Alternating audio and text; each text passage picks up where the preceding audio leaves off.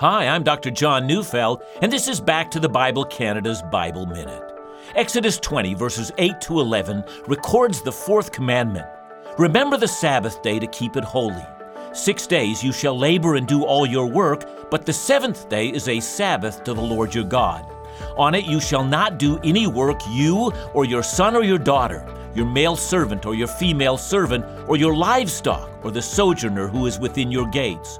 For in 6 days the Lord made the heaven and earth, the sea and all that is in them, and rested on the seventh day. Therefore the Lord blessed the Sabbath day, made it holy.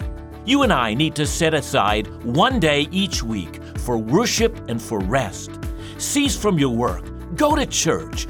Don't forsake the assembly of God's people. Make it a day that glorifies God. Listen to Back to the Bible Canada every weekday on this station.